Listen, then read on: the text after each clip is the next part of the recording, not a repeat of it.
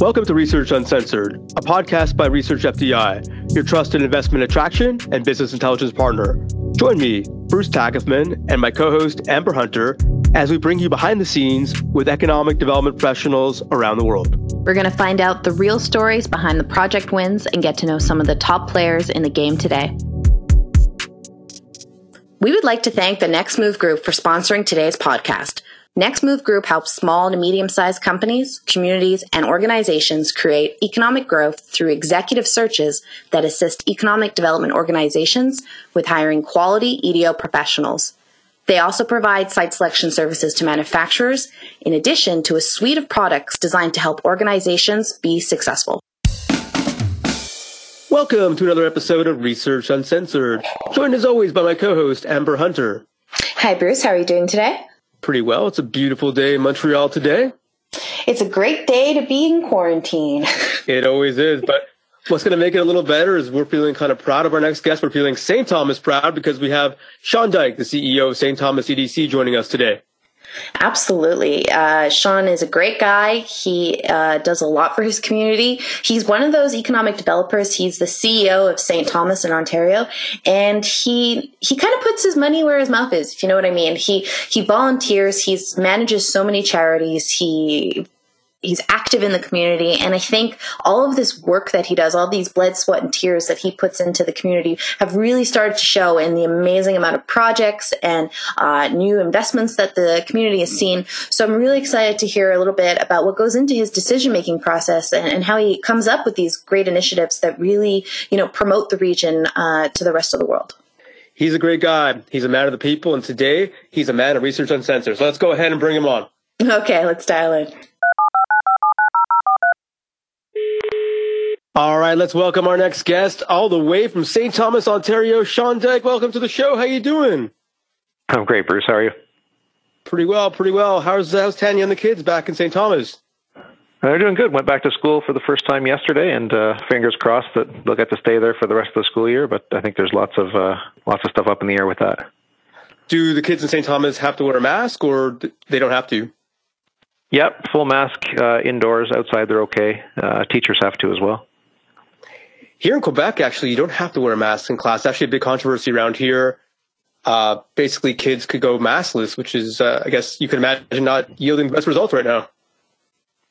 Yeah, I don't know. There's a lot of, there's a lot of science behind some of that, and I think there's a lot of politics around it. So I try to stay out of it and see what happens. But obviously, we all hope our kids stay safe. And my wife's a teacher too, obviously. So it's we're all hoping that she doesn't bring anything home. No doubt. And I believe you and your wife, you met at the University of Toronto, if I'm not mistaken, right? We did. Nice. So you finished your degree over there. Then from there, you made the decision together to kind of move to Japan and teach. What kind of drove your decision to go to Japan? And could you speak Japanese? I'd say a lot of things came into play when we made that decision, but I think as someone who loves to travel and explore new cultures and destinations, I think the adventure of it was the real driver. I was fortunate to be part of a program called the Japan Exchange and Teaching Program, or JET program, which still goes on today, and it's run through the consulates in Toronto and in other cities around North America and across the world. Basically, it puts foreigners from English-speaking countries into public schools in Japan to help the Japanese English teachers and the students learn with native English instead of sort of a mixed Japanese English. Although it's funny, there were a couple Scottish and Irish guys there at the same time I was, and even I couldn't understand them, so I'm trying to picture what the students coming out of their classes sounded like. As far as speaking Japanese, when I got there, I didn't speak any Japanese, so it was a pretty interesting, immersive lifestyle. I moved into a small community, and really was there were probably 3 foreigners in a city of 150,000 maybe.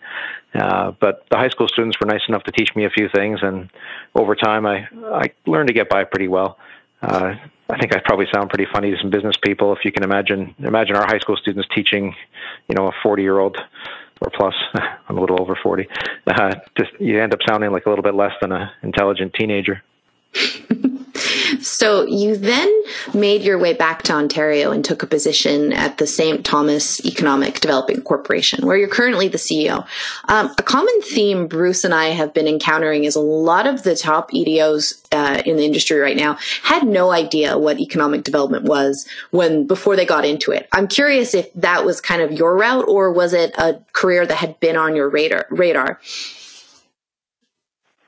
Yeah, I doubt there's too many young people growing up today or ever who dream of being economic developers when they grow up, and I suppose I didn't either. Although I will say that my kids watch what I do for a living, and I think they're starting to understand it a little bit. I can't even explain what I do to most people, but my kids see that they look at our job as something that someone who's trying to benefit the community, and I think if I'd grown up knowing about that, then maybe it'd be something I'd be interested in. But anyway, when I came back from Japan, it turned out that a lot of companies looked at the work overseas as more of a holiday than an asset. So it wasn't easy to transition back into a working life in Canada. So I took a job at a marketing firm in Toronto and realized pretty quick that I needed to be in a smaller community. So started looking out this way in southwestern Ontario, and it turned out the person who sat next to me in Toronto at that job was from St. Thomas, and she had a lot to say about the community. And so when the economic development job posting came up online, it caught my eye, and so I ended up taking an entry-level role here as an economic development officer, and I guess the rest is history. Now, during your time at St. Thomas EDC, you joined a group called SOMA, the Southwestern Ontario Marketing Alliance.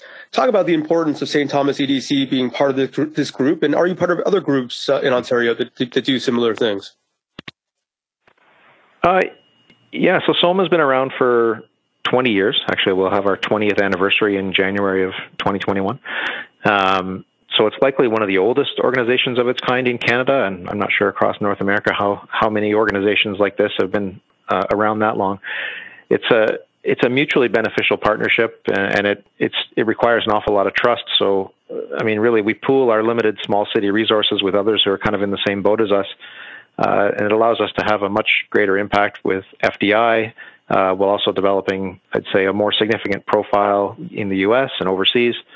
But I think more than all of that is maybe that the connections that we've been able to make with our SOMA partners. The other communities that are members all have people like us who are out there slogging and trying to get investment to come here to Ontario and then specifically into our communities. And we meet regularly to learn what's going on in each of our areas. And that mutual trust that we share through the Alliance, I think, turns that business partnership really into friendships. And I would say that, the friendships and connections made through SOMA have been exceptionally strong. So there's certainly value to me personally, and I think from a St. Thomas perspective, the being able to pool our resources and do a little bit more for less is a huge advantage. In Ontario, there's a number of other sort of cluster groups that we've been members of, and I know you guys have done some work for all of them, I believe. So we're members of the Manufacturing Communities Alliance, the Ontario Food Cluster, and the EDCO Real Estate Investment Alliance. In the past, we've also, I know you've done work for us with the Clean Tech Alliance, which no longer exists, but all these groups, there's sort of mixed communities from across the province together in specific sectors, and we're pretty fortunate to be able to be a part of it through SOMA in a way that it really saves us a lot of money and time. Now, the SOMA group seems like a very close-knit group. You guys are all peas in a pod. You've traveled all across the world from the United States, Europe, South America, and Asia, especially in Japan, where you've kind of targeted automotive suppliers and spend, as I mentioned, some time in Japan before. Would you say your ability to communicate in Japanese, some of the executives, has helped SOMA recruit in Asia? Honestly, I think the Japanese language ability comes in handier when we're in Japan and looking for a good restaurant or a bar or trying to tell a cab driver where we need to get to than in the business meetings. But it goes over well when I can start a conversation in Japanese, maybe expressing our thanks to the hosts for meeting with us and giving them some basic information. I think the bigger advantage is the cultural awareness you get when you live overseas, in Asia in particular, in that a lot of the Asian cultures and different countries have some similar nuances and cultural norms that are maybe a little bit different than how we do business here in North America. And I've found that to be an advantage for sure. I think there's a real big credit to be given to you for how you've put St. Thomas EDC kind of on the map. For a small railway city, we know that you've made a really large presence for it known through your work with SOMA, through your membership with IEDC and EDAC. I know you've had a major investment win with Element Co. Recently. I've also seen in the news that Jason Momoa was filming, which got at least St. Thomas written about. Can you kind of talk about some of the steps you've done over your career and at the helm to be putting this region on the map? Sure, and actually, the Jason Momoa thing was really fun. He's actually, I don't know if he's here right now. I don't know what the rules are on filming in Ontario just yet for American groups, but they're filming the Apple TV series C here, and the neat thing on it for us was that the hits on our website increased by like 4 million% overnight when when that got announced. So that was amazing. I got to share that with my board of directors and have a little bit of fun with it. But I started here in St. Thomas in 2004. So I've been here 16 years. And when you're doing this role for that period of time, I think the city or any municipality that you work in becomes a part of you. With a mission of trying to improve the quality of life for a city that I'm working to raise a family in and having my own life in, it becomes very simple to get wrapped up in the work that we do and really have it become part of your own identity. And it hasn't always been positive. I certainly can't take credit for everything that's gone on over the last 8 or 9 years, but if I'm going to take credit for that, I probably have to take credit for the major downturn we experienced too. In 2007 or so, 3 years after I started here, we had 2 automotive assembly plants close. We lost an additional 7,000 or 8,000 industrial jobs in our community. So a community of 40,000 people, at that time only 35,000 people, losing 8,000 industrial jobs in a period of a year or so was a pretty big hit on the economy here locally. Turned our industrial area into a bit of a ghost town. Really, the wheels fell off our automotive sector here for a little while, with Magna really being the only one that stayed steady throughout the economic downturn globally. And we had millions of square feet of vacant buildings just lining the streets and available for sale or lease, and they were incredibly inexpensive. So I think probably what happened when I came on as CEO, when I moved up into this role, the economy was coming back on its own, and we happened to be in a very strong position. I'm pretty fortunate to work with an amazing team here in a city that's more creative, resilient, and entrepreneurial than I could have ever guessed when I started here. And in our business, we sort of have to work with what we have. We can't move the city to closer to the highway. We can't magically create a well-trained workforce, but we can certainly advertise and promote the heck out of it until people notice that we're here. And that's what we did. And eventually the companies that were looking to grow at that time found that St. Thomas was the right place for them to be, and they located here. And now all of that vacant industrial space is full. New industries are continuing to see the advantages that we offer here. The one that you mentioned, the Element 5, was a kind of a right place, right time scenario, in that we had the available land with rail access at a time when a lot of other communities maybe didn't have that. And when the provincial government was working with the company already on some environmental grants to help reach their sustainability goals. So St. Thomas was just the right fit. And that building is amazing. It's 150,000 square feet or so, and it'll be a super high-tech building with, tens of millions of dollars of high-tech equipment in there, and it'll be great jobs for local people. And that's really what makes our jobs fun. Well, that was a tremendous success, and not only have you been very successful in gradually rebuilding the economy after the 2007-2008 crash. You also give back to the community through various initiatives like the St. Thomas Sports Spectacular, which raises money to spend Canadian athletes to the Special Olympics. Talk about the importance of this event and some fun times over the years being on the board and chairing the event. Yeah, I wish I had the money to actually contribute a bunch on my own, but I guess what I lack in actual cash, I feel like I can make up for with the time and hopefully some expertise and some connections for that organization. The Sports Spectacular event, which has been around for over 40 years, and we're very proud and thankful to have yourselves as a sponsor for the last number of years, has raised hundreds of thousands of dollars in that time. And at the same time, it gives locals an opportunity to welcome celebrities from sports and entertainment to the community. And, gives people a chance to have a great time while giving back to maybe a charity that doesn't always get top billing. It's not the Cancer Society, it's not our local hospital, it's Special Olympians, and it's people with special needs, and that's not necessarily what people put at the top of their list as far as what to donate to sometimes.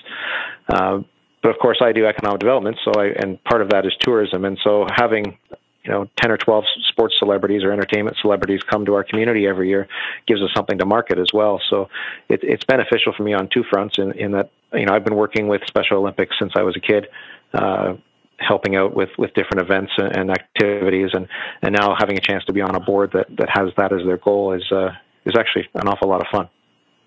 Any funny stories to share with any of the hockey players or athletes that have come through St. Thomas over the years? Most of the stories end up with them having a little bit too much to drink and maybe not being able to get home as easily. But nothing really specific. I mean, we end up with some incredible athletes and some great speakers that come to town. I know you've had a chance to meet some of them. We've had wrestlers put people in headlocks. We've had arm wrestling competitions at after or before the event. It's an awful lot of fun to see some of the young people look up to their idols sometimes and really almost come to tears sometimes when they meet them. So I like that part. It's a lot of fun. I'd just like to add. Sorry, go ahead. Oh, I was going to add that this is Bruce's favorite event every year. The lead up and then afterwards, he talks nonstop about it. Well, it's been fun for me for the last 2 years. I've had my son Aaron doing interviews of the celebrities, and so he's 12 now, and so he started when he was 10 years old, just sort of interviewing the celebrities, and actually interviewed Bruce as well. And it's been a lot of fun for me to watch him develop through that event too. And I hope that through doing these things in the community, he can, appreciate the fact that this is a fundraiser and something that maybe youth need to get involved with as they get older too. No, it was a lot of fun. We actually had the chance last year to interview both father and son. So I interviewed both Sean and Aaron at the same time. And it's weird. I've been going to this event now for 6 years, and every year Aaron gets a little bit bigger and a bit more confident going to the celebrity. So it's been kind of cool seeing him grow up over the years at this event. But most importantly, we're raising hundreds of thousands of dollars, like you said, for Special Olympians. Another thing you do, I noticed on social media, for some reason every year, you sleep in your car. Talk about why you do that. You've only heard about the times I've done it for charity. So every February for the last few years, 3 or 4 anyway, the Sleepless in St. Thomas event has run to raise money for Local United Way, which is another group I have a lot of time for, given the number of different groups in our community that they support. They really enable our community groups to fundraise effectively and really offer programming for those most in need in our community. So February in Canada is cold. I know some of your listeners may be from the sunnier south, and February here this past year, at least, it was like minus 20 something Celsius. And I suspect that's why we're able to get so many sponsors, because they're willing to see a few of us suffer, put their dollars behind it.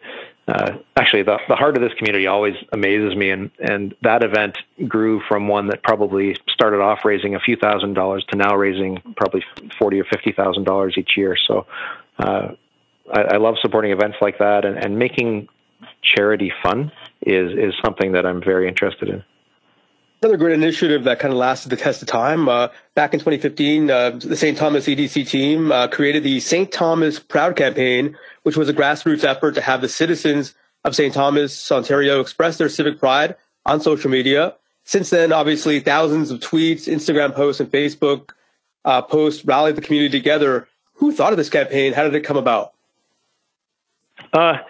It came about at one of our team meetings here in my office. We were sort of brainstorming a little bit about how to change the tone of the community. And what I mean is, when we mentioned before how the community was coming back pretty strongly from the downturn, in 2015, we were having record levels of growth. And yet when you talk to people on the street, all of the commentary was negative. When you looked at the news, it was always the CBC would come to St. Thomas and talk about the Ford plant closing. Nobody would talk about all the positive growth. So we needed to find a way to change the messaging and to change the way that we were perceived by not only the external groups that were looking to come here, but our own community itself. If we can't sell ourselves using our own people, then we weren't going to have much success on an FDI standpoint ever. So we launched it kind of with a goofy video, and it had me working in different factories around the city, and that took off pretty well. And then we started a social media campaign that, like you kind of mentioned a bit, is in the first year that we were running it, one of our local celebrities, Rachel McAdams, showed up on Instagram on the day of the Oscars in a year that she was nominated for Best Supporting Actress, and then it ended up winning Best Picture for Spotlight that year. She didn't win the Supporting Actress one, but when you have a celebrity of that stature on the day of such an important event for the entertainment community, pushing our St. Thomas Proud messaging, it was awesome. And it ended up in some major magazines across North America, and certainly was shared an awful lot on social media. We've also had, Joe Thornton's put some stuff out about St. Thomas Proud before. We've had some NASCAR people do it. And really what's been really cool about it hasn't really cost us any money. It's been entirely grassroots. We've put up a billboard. That's about it. We sell T-shirts. We've got St. Thomas Proud packages now that sort of market some of the positive things in the community, and we've just kind of run with it. And eventually, I expect it'll fade, but it hasn't really shown any signs of fading just yet. I was watching Mean Girls over my summer holiday with my wife, and I'm like, Rachel McAdams, she's from St. Thomas, and that's because of the St. Thomas Proud initiative. I could see that. No comment on your choices of movies. No, I'm just kidding. That's a good local celebrity movie. Listen, I've watched it 12 times. I'm not ashamed of it. Any really creative St. Thomas Proud posts you could think about from the community? We've had a few neat videos that have been put out there. We had one in particular. There's one of our local business people. He actually started his own business called Saint T.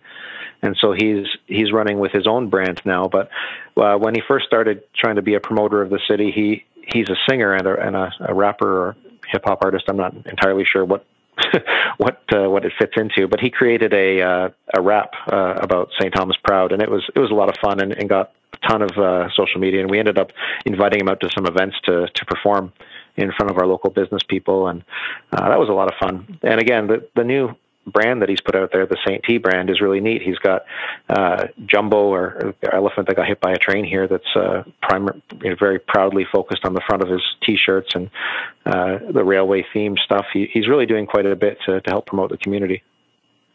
Yeah, I find in St. Thomas there's a lot of very creative entrepreneurs. One of the great companies you have in your community is obviously Railway City Beer. I could drink that all day. It's, what a great brewery, that local brewery you guys have. You have a lot of creative companies, but obviously this year's been like any other. St. Thomas will once again have to be resilient like it was back in 2008. How has the city been resilient in the face of COVID-19, and how has the EDC adapted to help them?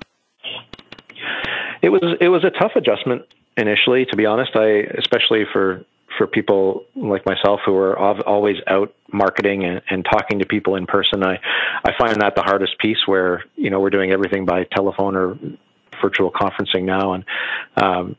And sitting here in an office or at my home watching companies fail isn't something that we're all that keen on doing.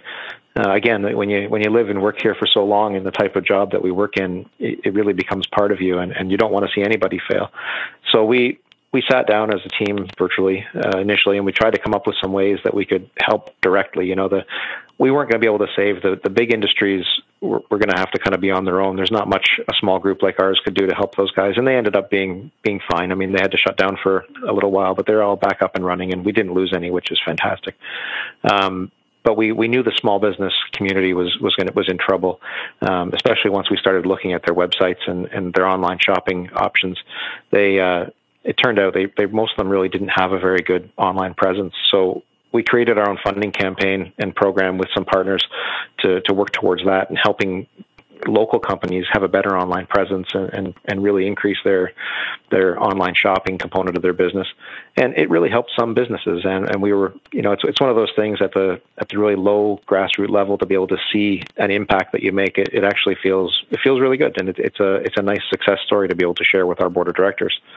And then during the time, we also realized that now is probably the time to really work on product development. And in our case, obviously, the product is the city and the look and feel of our community. So we engaged in a very significant mural, like street art program, and we were able to secure $250,000 in private funding, plus another $50,000 in federal or provincial funding. And so we've now got 23 murals completed in the city, and we've got a 24th going up right now.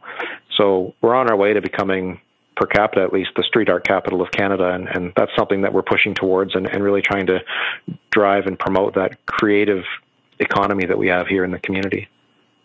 Do you feel these changes you made are here to stay, or do you think once this pandemic is over, it's kind of going to be like business as usual?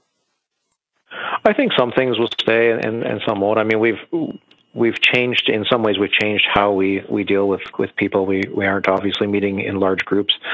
From a tourism standpoint, the events component of what we do is a real struggle. With events like Sports Spectacular, or we actually had booked to have a large circus tent come to the community this year, which would have probably brought 10 or 20,000 people into the community to watch the circus. These are things we can't do right now, and I think we accept that. Our business groups aren't able to get together as easily as they used to be able to, and I think connections. In order to keep connections strong, we've got to keep going with some other types of events. We have a golf tournament here yet tomorrow, so we'll see how that goes. But I'm looking forward to that and getting out and actually seeing real people. So I really hope it goes at least somewhat back to the way it was. It was certainly a lot more fun, and I think business was definitely thriving. But at the moment, business here in town, knock on wood, is doing really well. Our community right now in 2020 is having the best year ever. As far as new builds in the community, whether it's industrial or residential. We're going to see more housing starts this year than we've ever seen in history of the community. So, I mean, things are looking up, and last year was a record year. This year will be a record year, and I can only hope that the future looks the same. Well, Sean, it's been a real pleasure having you on the show. And I think, hearing about these great things that are happening in St. Thomas, I think it really speaks to how you've been able to couple community development with economic development and kind of prioritize both of those impacts. So it's really great. We'd love to know if there's any way you could share with our listeners how they could maybe learn a bit about some of these initiatives you discussed, some of these charity events, or how they could contact you if they had some questions. Sure. I mean, we're online at st-thomasedc.on.ca. I know that's horrible. SOMA is reachable at somasite.com. And we have pages on Facebook, LinkedIn, Instagram. We are selling our St. Thomas Proud packages right now, which really highlight some of the St. Thomas businesses that have been able to thrive throughout the downturn. So we're out there, stthomasproud.com. Sean, we're certainly proud to have you on the show, and stay safe, and hopefully we'll see you on the other end, my friend. Well, thanks to both of you, and thanks for all the work that you and your company do for us in trying to push that message that we're trying to get across around the world. Thank you all for tuning in. You can find us on the web at www.researchfdi.com, on LinkedIn, and on Twitter at researchfdi. Tune in next week as we have another guest from the economic development world.